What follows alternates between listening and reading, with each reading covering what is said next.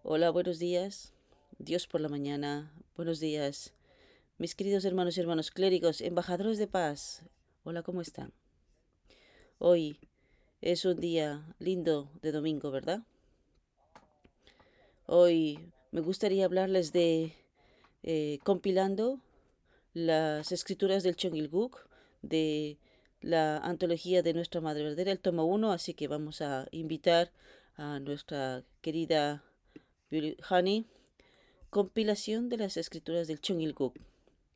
En este momento, la tarea urgente en cuestión es organizar y catalogar las palabras del Padre Verdadero. Hay muchos discursos y materiales que se han dejado al azar en las estanterías. Recientemente los eché un vistazo para encontrar algo que presentarle al Padre y no pude evitar pensar, hemos sido negligentes en este aspecto. Eso es cierto para todos los libros. La historia cristiana nos muestra que propagó su creencia en todo el mundo con un solo libro, la Biblia. Y si las palabras del Padre Verdadero no se organizan de manera sistemática, habrá confusión en el futuro. Hay que apresurarse a ponerlas en orden. Debemos compilarlas de tal manera que las generaciones futuras las encuentren lo suficientemente claras para seguirlos al pie de la letra. Debemos dejarles atrás con la palabra eterna que tiene una raíz, un tallo y un fruto. Así es, nuestra Madre Verdadera está muy clara con este pensamiento, cómo arreglar las palabras de nuestro Padre. Ella dice que no hay diferencia entre las palabras del Madre y las palabras del Padre. Ella dice que tenemos que dejar detrás la palabra como la palabra eterna que tiene una raíz, un tallo y el fruto. Siguiente contenido. Esas palabras deben ser el estándar, la señal y la pauta para que todos vivan su vida cotidiana.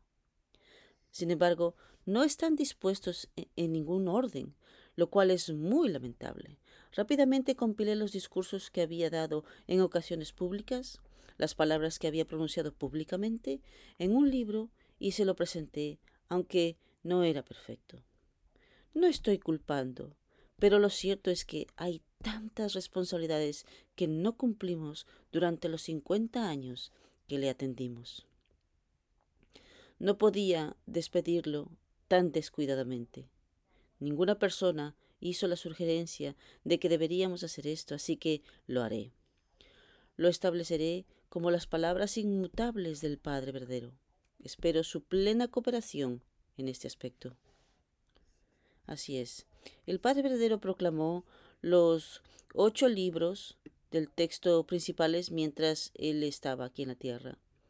Pero desde el punto de vista de nuestra Madre Verdadera, la selección del Padre Verdadero de los 8 libros del texto es demasiado vasta. Entonces, mientras la Madre está en la tierra para organizar la palabra del Padre, primero editó el Jeonseong, el Champomogyeong y el Pyongyang. Desde el punto de vista de nuestra Madre Verdadera, si la palabra del Padre no están dispuestas de manera sistemática, habrá mucha confusión en el futuro. Entonces, nuestra Madre se está preparando para hacer un libro de texto que cualquier persona pueda entender fácilmente combinando el Jeonseong, el Champomogyeong y el Pyongyang en uno igual, así como la Biblia. Vamos a estudiar el contenido de los 8 libros del texto principales que el Padre nos dejó. Mis últimas palabras para la humanidad. Los padres verdaderos ya han preparado las últimas palabras que daré a la humanidad. Estos han sido preparados sobre la base de mis triunfos sobre 6 o 7 situaciones de vida o muerte, incluso los 6 periodos de encarcelamiento injusto. Estoy dejando atrás 8 libros de texto y materiales de enseñanza para que la humanidad los use para toda la humanidad. En total, esto se publicará en casi 1000 volúmenes. ¿Usted puede imaginar esto? No podemos pasar por toda la vida distinguiendo los 1000 libros de las palabras de los padres. Es por eso que nuestra madre considera seriamente este tema y todavía está trabajando arduamente para crear libros de texto que toda la humanidad pueda estudiar fácilmente. Es uno de los enfoques de nuestra Madre Verdadera. Continuemos. Son los sermones del Reverendo Samyamun, la exposición del Principio Divino, Jeonseong, la escritura celestial, el compromiso familiar, la promesa, el Pyonghwan Shingyong, mensajeros de paz, familias verdaderas, puerta de entrada al cielo, dueño de la paz y el dueño del linaje, y la escritura mundial. Estos son libros de texto que tendrás que leer y estudiar incluso después de ir al mundo espiritual. No son solo enseñanzas que provienen de la mente de una persona. Son libros de texto y materiales de enseñanza que enseñan el camino celestial que Dios ha concedido a sus hijos sufrientes para su salvación. Así es. Los padres verdaderos enfatizan una vez más el principio divino y sus palabras no son enseñanzas que provienen de la mente de una persona. Son libros de texto y materiales de enseñanza que enseñan el camino celestial que Dios ha concedido a sus hijos sufrientes para su salvación. Por lo tanto, los 8 libros de texto principales son vastos, como más de 1000 volúmenes. Por eso es que nuestra Madre está tratando de organizarlos bien. La razón por la que nuestra Madre está tratando de organizarles es para proveer, para que los textos sean textos básicos eternos que cualquier persona pueda entender fácilmente. Cualquiera que quiera estudiar las palabras de los padres verdaderos con más profundidad puede estudiar leyendo los 8 libros de texto principales proclamados por el Padre Verdadero. Lo que necesitamos saber es que las palabras de los padres verdaderos y la Madre Verdadera permanecerán para siempre. Dado que los textos originales hablados por los padres verdaderos permanecen como son, serán una fuente de educación eterna para toda la humanidad y los futuros descendientes. Entonces tenemos que entender esto, claro. Alguien dice, ¿por qué nuestra Madre está organizando las palabras? ¿Por qué está organizando las palabras? El origen es el origen. No podemos dudar eso. No vamos a perder una sola palabra de nuestros padres verdaderos, pero nuestra Madre está seleccionando los puntos principales, el núcleo, para que la humanidad pueda entender fácilmente y entender fácilmente. Entonces, ¿cuál es la mejor manera y que sea más fácil? Tenemos que entender la motivación de nuestra Madre claramente. Viviendo el principio divino. La perfección individual es la perfección de la piedad filial. Vamos a estudiar una vez más el contenido principal de nuestro principio divino. La primera bendición de Dios, la perfección individual. La clave de la perfección, de la primera bendición de Dios, es la perfección del carácter individual. La mente y el cuerpo de un individuo son proyecciones discretas y compañeros objetos de las características duales de Dios. Para que un individuo perfeccione su carácter, debe formar un fundamento de 4 posiciones dentro de sí mismo, por el cual su mente y cuerpo se vuelvan uno a través de la acción de dar y recibir con Dios como su centro. Tales individuos se convierten en templos de Dios, logran la unidad completa en Él y adquieren una naturaleza divina. Experimentan el corazón de Dios como si fuera el suyo propio. Por lo tanto, entienden su voluntad y viven plenamente en sintonía con ella. Cuando una persona permanece en el estado de la perfección individual, vive como el objeto sustancial compañero de su mente. Debido a que el centro de su mente es Dios, también vive como el objeto sustancial asociado a Dios. Tanto la mente como Dios sienten alegría al experimentar su naturaleza interna y su forma externa a través del estímulo que les dan sus compañeros de objeto. En consecuencia, cuando una persona se da cuenta de que la primera bendición de Dios se convierte en un buen compañero de Dios para inspirarle alegría, compartiendo todos los sentimientos de Dios como suyos propios. Nunca cometería ningún acto pecaminoso que le causaría dolor a Dios. Eso significa que nunca caería. Gracias, Gemelihani. con este contenido vamos a estudiar las palabras de nuestro Padre aquí. El Padre está hablando de un hijo filial verdadero. Son aquellos que conocen y consuelan el corazón y las circunstancias de Dios. Aquí estamos hablando de la perfección individual. Entonces podemos convertirnos en individuos perfectos a través de un corazón filial, a través de la piedad filial. Eso es lo que el Padre nos habla de un hijo y una hija filial. Por favor, Gemelhani, leamos. Cuando Jesús se encuentra en una posición de ser impulsado y traicionado por la gente, ¿sabes qué tipo de oración ofreció en los tranquilos valles de las montañas? Él no oró diciendo: Padre, por favor, dame bendiciones y permítame vivir una vida cómoda. Cada vez que era expulsado y ahuyentado, Jesús oraba: Padre, estoy en aflicción. ¿Cuántas veces tuviste que ir por este camino en el curso de la historia?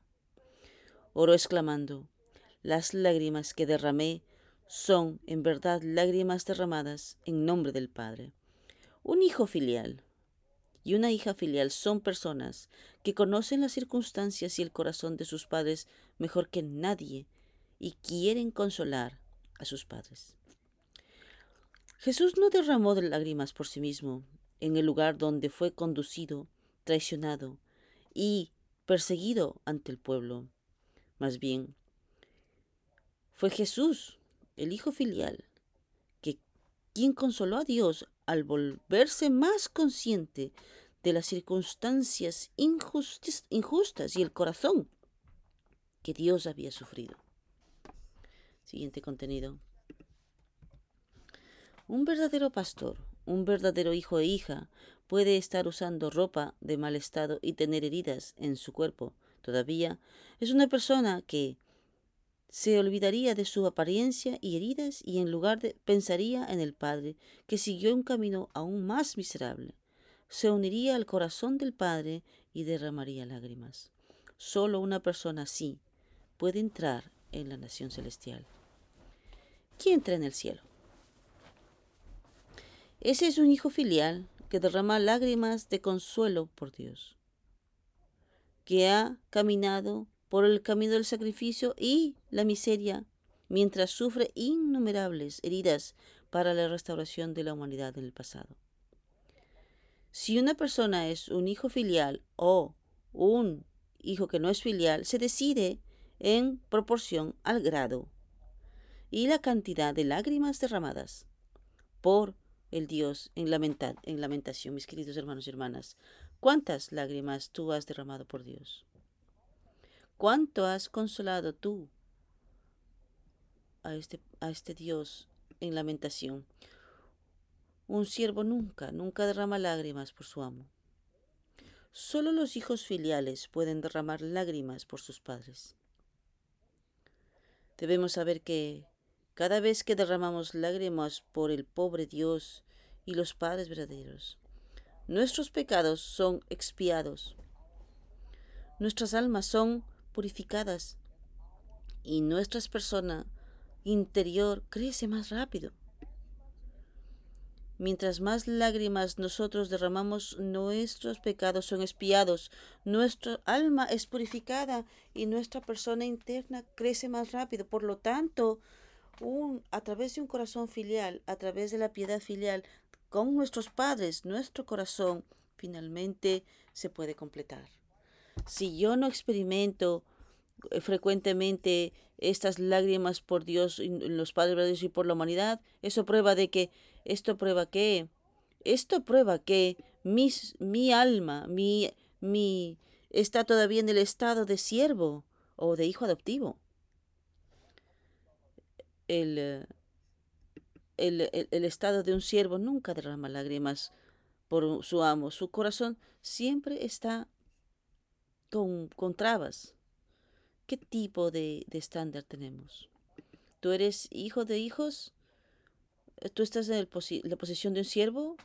¿Estás en la posición de un hijo adoptivo? ¿Estás en la posición de un hijo adoptado?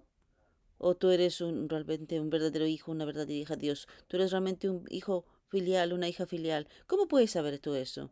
¿Cómo puedes saber si soy yo un hijo filial? ¿Cuántas lágrimas he derramado por Dios? Por el bien de los padres verdaderos, por el bien de toda la humanidad. ¿Qué tipo de lágrimas, qué tipo de calidad de lágrimas tengo yo? ¿Son mis lágrimas por mí mismo o por mi propia familia? ¿Qué tipo de lágrimas yo estoy derramando? ¿Cuáles son las lágrimas que tú derramas? La calidad de las lágrimas como un hijo o una hija filial siempre, siempre llora por sus padres. Porque nuestro Padre Celestial está en una situación muy inconfortable. Nuestros padres verdaderos aún sufren por causa de eso. Entonces yo reflexiono en mí mismo. Yo todavía estoy en posición de siervo. Yo todavía soy un hijo adoptivo. Yo todavía envidio las lágrimas de nuestro Padre. Él siempre derramaba lágrimas por Dios, por el bien de toda la humanidad.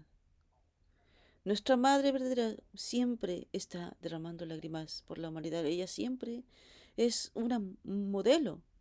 Ellos son nuestro modelo. ¿Cómo vivir por Dios? ¿Cómo vivir por la humanidad? Su nivel de hijo adoptivo o tu nivel de siervo siempre va, siempre va a derramar lágrimas tristes. Entonces tenemos que saber qué tipo de amor, qué calidad de amor, qué tipo de calidad, de cualidad yo soy como hijo. Tengo que ser consciente de eso. No es fácil, no es fácil crecer. No sabe, no es fácil convertirse en hijo, en hija filial de Dios. Por lo tanto, ¿cuál es la mejor manera y la mejor y la más rápida para completar la perfección espiritual? A través de un corazón filial? Por eso es que nosotros tenemos que nutrir nuestro corazón siempre, todo el tiempo. ¿Cómo nutrir nuestro corazón? Usted tiene que estudiar la palabra de Dios todo el tiempo. Usted tiene que leer el corazón de Dios. Usted tiene que leer la mente de Dios a través del principio divino, a través del Hondoke. Y tiene que recibir continuamente y leer continuamente y tener esta tradición. Si no hay esto, no podemos cultivar nuestro corazón. Usted no está en ese camino de cultivar su corazón y tiene que practicar. Para poder salvar a la gente, tiene que practicar este amor. Esta es la única manera de cultivar nuestro corazón y finalmente convertirnos en los hijos filiales de Dios. Continuemos. Si eres una persona de fe, debes saber llorar mientras vas a la cima de la montaña sin decir una palabra. ¿Por qué? Es porque tu corazón seguramente estaría estallando cuando piensas en Dios mirando esa montaña mientras recuerda el momento en que creó el universo. Debes ser consciente de que no hay una sola entidad creada que no tenga rastros de las lágrimas de Dios. Cada vez que veas un paisaje maravilloso, deberías ser capaz de derramar lágrimas mientras llamas al Padre. ¿Por qué? Es porque el Padre había llorado muchas veces durante el largo periodo de tiempo que abarcaba los 6.000 años durante los cuales fue expulsado por sus propios hijos. No lo digo por mi imaginación. Esto es un hecho. Esto es un hecho. Es una realidad. Debes saber que desde la caída del hombre se han dejado rastros de lágrimas de Dios en cada elemento de la creación. Además, quedan rastros de las lágrimas de Dios para innumerables antepasados que han llegado hasta nuestros días y cada ser humano que está aquí actualmente aquí en la tierra. Y debes saber que Dios todavía está llorando por nosotros, por ellos. El, eh, en una palabra, la caída de Adán y Eva vino de la ausencia de la piedad filial. Una vez más, la caída de Adán y Eva vino por la ausencia de un corazón filial. Si Adán y Eva hubiesen tenido este Jeonseong, que es el corazón filial para Dios, nunca habrían caído. Por lo tanto, incluso en nuestra vida de fe, debemos saber que la fe sin piedad filial siempre puede descarrilar y traicionar al cielo. Por eso siempre tenemos que recordarnos a nosotros cuál es el corazón filial, este alineamiento vertical, este corazón vertical. Siempre tenemos que conectar a Dios y conectar a los padres de Dios de manera vertical. De otra manera, si nosotros no tenemos este corazón filial, siempre vamos a tener la tendencia a descarriarnos y a traicionar el cielo. Esta es la realidad del ser humano caído. Hoy, para el Ministerio de los Jóvenes, Justicia centrada en Cristo. Este contenido es, ¿cómo se diría? Muy, muy interno y podemos saber cuál es la esencia del cristianismo.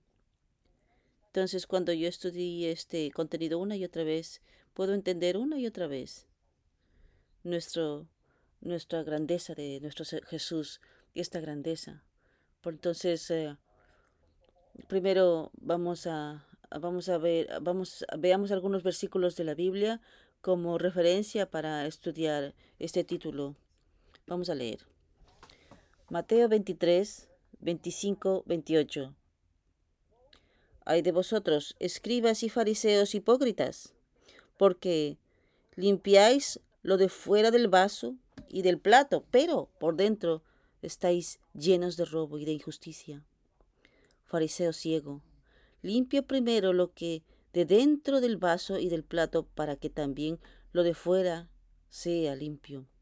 Ay de vosotros, escribas y fariseos hipócritas, porque sois semejantes a sepulcros blanqueados que por fuera la, la verdad se muestra hermosos, para dentro están llenos de huesos de muertos, de toda inmundicia. Así también vosotros por fuera, a la verdad os mostráis justos a los hombres, pero por dentro estáis llenos de hipocresía e iniquidad. Así es. Basado en este contenido vamos a estudiar la justicia centrada en Cristo. Vamos a leer. Si nos fijamos en lo que Jesús dijo acerca de los judíos, Él los criticó severamente como hipócritas que no siguieron la ley correctamente. Al seguir la ley, no la guardaron con todo su corazón, sino que obedecieron solo exactamente. Incluso cuando ofrecían sacrificios, no ponían su corazón en su amor o reverencia a Dios. Era bueno sacrificar ovejas, pero era un desperdicio ofrecer una oveja gorda. El diezmo y la obediencia del sábado no se hacían con gozo. Guardaban el día de reposo como una formalidad, no con un corazón poco dispuesto. Mientras practicaban esta fe hipócrita, Jesús vino como el Mesías, pero sus verdaderos corazones estaban nublados y no conocieron a Jesús. Así es, debido a que los seres humanos caídos no se conmueven con su naturaleza original, sino que por las apariencias externas, Jesús los señaló y los condenó como hipócritas. Entonces, ¿cómo te conviertes en una persona de naturaleza original? Mientras guardas la ley y las tradiciones y rituales de la iglesia, necesitas poner tu corazón y alma en esto. Si no hay contenido sobre la sinceridad y el corazón, todos somos hipócritas. No importa qué tipo de trabajo hagas, si no pones tu corazón, tu naturaleza original no saldrá voluntariamente. Cualquier cosa en la que no pongas tu sinceridad y tu corazón fluirá para convertirse en un hipócrita. Por lo tanto, hagas lo que hagas, si no pones tu fidelidad, tu sinceridad y corazón en ello, inevitablemente te cansarás y te detendrás en el camino. Por eso es que las personas caídas no saben cómo usar su corazón. Las personas caídas no saben utilizar su corazón. Yo siento utilizar esta palabra de utilizar, pero cómo relacionar las cosas con el corazón. Esa es la clave. Si nosotros no no nos relacionamos apropiadamente con nuestro corazón, con nuestra sinceridad, todo se convierte en hipocresía. Por eso es que Jesús realmente los condenó. Externamente parece que tenían una gran fe y tenía una persona, pero realmente en el fondo no, eran hipócritas. ¿Cómo yo puedo realmente evitar esta hipocresía? Tenemos que poner el corazón. Tenemos que poner la mayor sinceridad. Esta es la única manera en la que yo puedo convertirme en una persona justa. Siguiente contenido. Así como no se puede decir que una persona sea sincera solo porque practica su fe y tradición durante mucho tiempo, en las relaciones con las personas no se puede decir que tienes un corazón de respeto por un alguien solo porque tuviste una larga relación con ellos. Una persona que siempre es sincera y honesta, siempre tiene respeto por las personas, incluso si los conoce por primera vez. Esto se debe a que tienen un respeto mutuo. Dado que nuestros corazones sinceros siempre están orientados hacia la mente original, si alguien es sincero, puede decir inmediatamente qué tipo de persona es la otra persona. Pero todos los judíos dudaban de Jesús, y cuando vieron a Jesús lo acusaron de blasfemia. Incluso en tales circunstancias, Jesús los perdonó, incluso cuando finalmente fue crucificado y se convirtió en el sacrificio por el pecado en su lugar. En una palabra, este amor de Jesús en la cruz es verdaderamente un evento notable al que debemos prestar mucha atención. Así es. Lo más apreciado en la vida de fe es un corazón fiel, con la mayor sinceridad, en lugar de simplemente la formalidad. Al final, todo lo que no es cierto y no es sincero fluirá. Todas las relaciones humanas se pierden debido al estatus material o al poder. Solo el vínculo del corazón solo el vínculo del corazón, basado en la sinceridad permanecerá para siempre. Pero los seres humanos caídos se han acostumbrado a la hipocresía. A medida que me concentro en tratar de verme bien con alguien y querer que alguien me reconozca, no pongo mi corazón centrado en mi propia naturaleza. La grandeza de Jesús es que Él amaba a los pecadores incluso en medio de muchas persecuciones, oposición y dudas. Jesús siempre los trató con su mente original y con amor y corazón. Incluso en la crucifixión final de Jesús, Jesús los perdonó y se convirtió en el sacrificio expiatorio en su nombre, Dios mío. Las personas que son llamadas justas en el mundo generalmente murieron por un propósito público mayor, por justicia, por su prójimo y por su país, por el bien del mundo, pero, muy a pesar de todo, Jesús murió por todos los pecadores. Dios mío. Él abrazó a los pecadores hasta el final. Lo perdonó incluso a sus propios enemigos y murió como un sacrificio de reconciliación.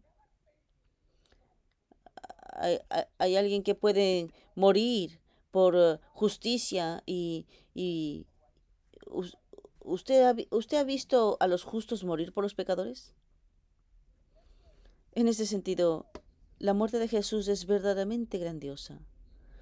Murió mientras amaba y perdonaba incluso a los enemigos que le mataron y oró por ellos. Es por eso que estoy yo aquí hablando de la justicia centrada en Cristo. Jesús era el amigo de los enfermos, de los lisiados y pecadores. Así que Jesús dijo en Mateo 11:28, Venid a mí, todos los que trabajáis y estáis cargados, y yo os daré descanso. Yo seré responsable por todos tus cruces, por todo tu pesado, todos sus problemas. Yo seré responsable. Wow. Jesús vino como el Hijo de Dios, pero él se convirtió en amigo con los pecadores. Mis hermanos y hermanas, ¿quién es Jesús? Era el rey, él era el rey. Él era el Hijo unigénito de Dios. Él era el Señor. Sin embargo, se convirtió en el amigo de los pecadores. Murió por los pecadores. Murió por sus enemigos. ¿Qué ese es el pensamiento de la crucifixión? No mueres por los justos. Tú mueres por los pecadores. Perdonas al enemigo que te odia y mueres por él. Este es el pensamiento de la crucifixión. Así que se convirtió en el sacrificio de reconciliación entre Dios y el hombre caído. En tal lugar, Dios se conmovió tanto, se tocó tanto, que resucitó a Jesús de entre los muertos. Incluso Satanás estaba tan conmovido que lloraba. Y Jesús vuelve a la vida y vuelve a los discípulos que lo traicionaron y los despertó. La calidad del amor de Jesús era verdaderamente amor verdadero. Yo admiro a Jesús increíblemente. ¿Qué tipo de cualidad y calidad de amor él tenía? Es realmente maravilloso. Por eso es que él es llamado, él les llamó a los judíos hipócritas. No seas hipócrita, le decía. Realmente amó a todos, inclusive a los pecadores, con todo su corazón, con toda su sinceridad. Se convirtió en amigo de los pecadores, de lo que sea. Cada uno de ellos es hijo de Dios. Inclusive Jesús perdonó a sus enemigos que lo mataron. Wow.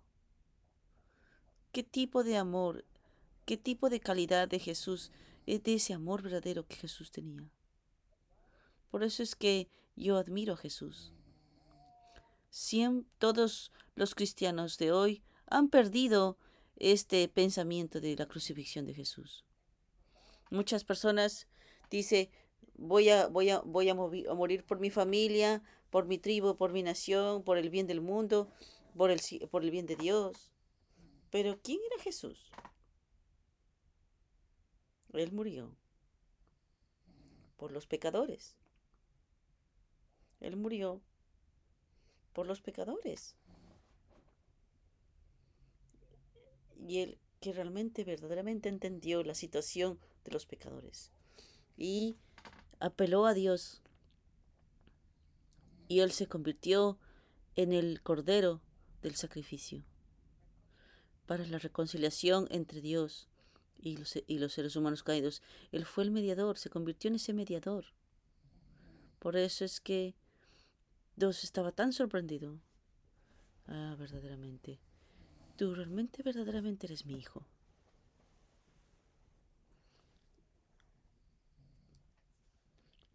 Y abraza a sus enemigos, perdona a sus enemigos y muere por sus enemigos.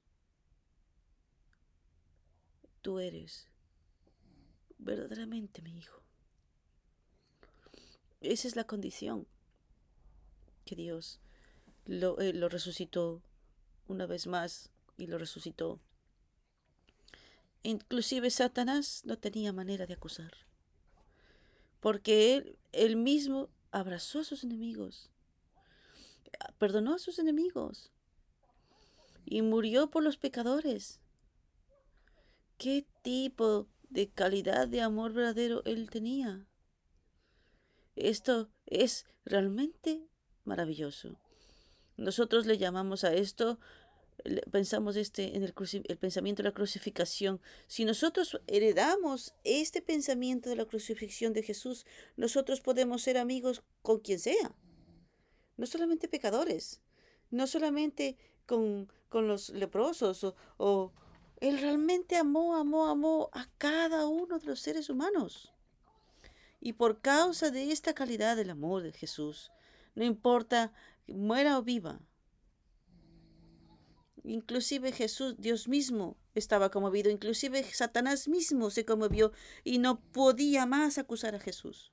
Por eso es que Dios permitió que Jesús resucitara. ¿Y cómo fue su comportamiento cuando Él resucitó? Él fue a sus discípulos, aquellos que le traicionaron, aquellos que huyeron, y aún así los amó, los abrazó otra vez y apeló entre ellos por causa de esa calidad de amor en Jesús. Todos los discípulos de Jesús se rindieron ante Él y dijeron: tú eres el Hijo de Dios. Tú eres realmente mi Señor. Este es el pensamiento de la crucifixión, mis hermanos y hermanas. ¿Cuántos de nosotros, cuántos cristianos realmente han heredado este pensamiento de la crucifixión? Siguiente contenido. Cuando Jesús vino a la tierra de Judea, quería que guardaran la ley fielmente y se convirtieran en uno con Él y establecieran una relación correcta con Él. Jesús vino a actuar como un mediador entre el hombre y Dios, para que Dios y el hombre pudieran tener aquella relación de padre e hijo. Incluso después de que Jesús murió en la cruz, la providencia de la salvación ha salido de tan lejos para que los seres humanos caídos puedan conocer inmediatamente sus palabras y nacer de nuevo como el Espíritu Santo y heredar plenamente el corazón de Cristo. Sin embargo, la mayoría de los que creen en Cristo creen en sus sueños e ideales de entrar en el reino de los cielos después de la muerte. Es por eso que han creído que es más importante creer en las palabras de Jesús e ir al cielo después de la muerte en lugar de formar buenas relaciones horizontales aquí en la tierra. El problema con el cristianismo de hoy es que el propósito de creer en Jesús es ir al cielo. Como resultado, me enfoco más en el mundo después de la muerte que en las relaciones aquí en la tierra. Como resultado, el cristianismo no establece la meta de convertirse en una persona verdadera. Sin embargo, el principio de unificación se enfoca en convertirse en una persona verdadera. Verdaderas parejas, padres verdaderos en esta tierra. El principio de unificación se enfoca en convertirse en una verdadera persona en la tierra y convertirse en una persona celestial en lugar de ir al cielo después de la muerte. Si te enfocas en ir al cielo como la fe cristiana, es fácil pensar que la vida en la tierra está pasando. Simplemente pasa. Es fácil ser hipócrita en las relaciones humanas. ¿Cómo podemos convertirnos en una persona del reino de los cielos? No solamente entrar al reino de los cielos. Para poder entrar al reino de los cielos, primero que todo, tú tienes que ser un ser humano del reino de los cielos a través de la piedad filial, a través de ser una pareja verdadera, a pesar de ser verdaderos hermanos y ser verdaderos padres. De otra manera, ¿cómo vamos a entrar al reino de los cielos? Siguiente contenido. Cuando nuestros ojos de verdad se abren y tenemos los ojos del Espíritu Santo, podemos distinguir a aquellos que son amados por el cielo más que nosotros mismos. Con el fin de difundir el Evangelio hasta los confines de la tierra, Jesús redimió a innumerables espíritus y testificó de esto con la cooperación del Espíritu Santo. Sin embargo, la mayoría de los creyentes afirman seguir a Jesús, pero no pueden superar las relaciones y son fácilmente dominados por el medio ambiente. No puedo superar la categoría de la fe de si los demás son buenos conmigo, yo también seré bueno. Si los demás me ignoran, yo también los ignoraré. Por otro lado, Jesús amaba incluso a sus enemigos y trataba a sus enemigos como amigos cercanos. Lo más difícil para nosotros es amar y servir sinceramente a alguien que no me gusta, odia o se opone a mí.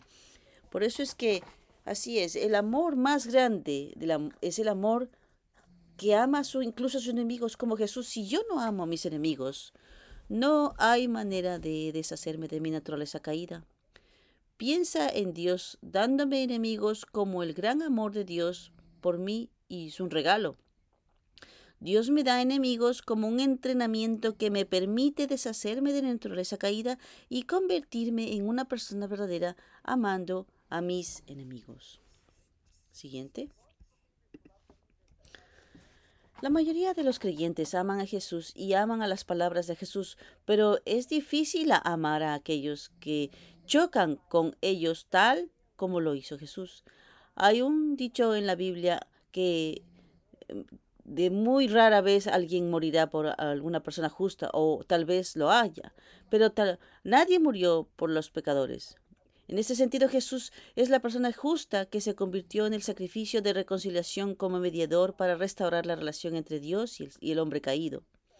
Se puede decir que la idea de la cruz era que Jesús trató de establecer un estándar de justicia que pudiera subyugar incluso a sus enemigos. La era del Antiguo Testamento fue la era en la que fuimos ante Dios al guardar la ley con rectitud. Mis queridos hermanos y hermanas, ¿cuál es entonces el pensamiento de la crucificación? Es amar incluso al enemigo que está tratando de matarte y dar tu vida por ese enemigo. En otras palabras, la voluntad de llevar la cruz por los pecadores es el pensamiento de crucifixión. Es amar a un pecador sin rendirse hasta el final. Porque un pecador como yo, que no se rinde hasta el final, pide perdón a Dios en mi nombre y toma la cruz para asumir la responsabilidad por mí. Jesús realmente es nuestro Salvador, nuestro Señor, nuestro Padre. Por eso es que el Padre realmente describe a Jesús. Cuán grande es Jesús, cuánto grande. Nuestro Padre verdadero, nuestra Madre verdadera han heredado este corazón de Jesús. Por eso es que ellos son los que han practicado aquel amor verdadero para toda la humanidad. Hemos compartido ya las cosas que nuestro Padre verdadero ha tenido que ultrapasar. Siguiente contenido. La era del Nuevo Testamento, después de que Jesús vino, es la era en que las personas trataron de establecer una relación justa con Jesús, guardando bien el Evangelio de Jesús. Es por eso que hay quienes dicen que la justicia se obtiene a través de Cristo y que a través de la ley uno gana la vida, pero no la justicia.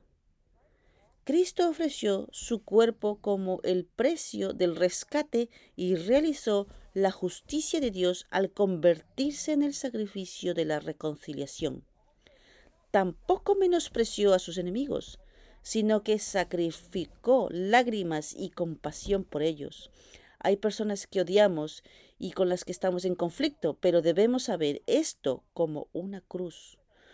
Orar por esa persona, perdonar y tratar de abrazar a esa persona. Ayú. Al igual que Jesús, nosotros también debemos vivir una vida de sacrificio, de reconciliación. Esa es la práctica de la justicia de Dios.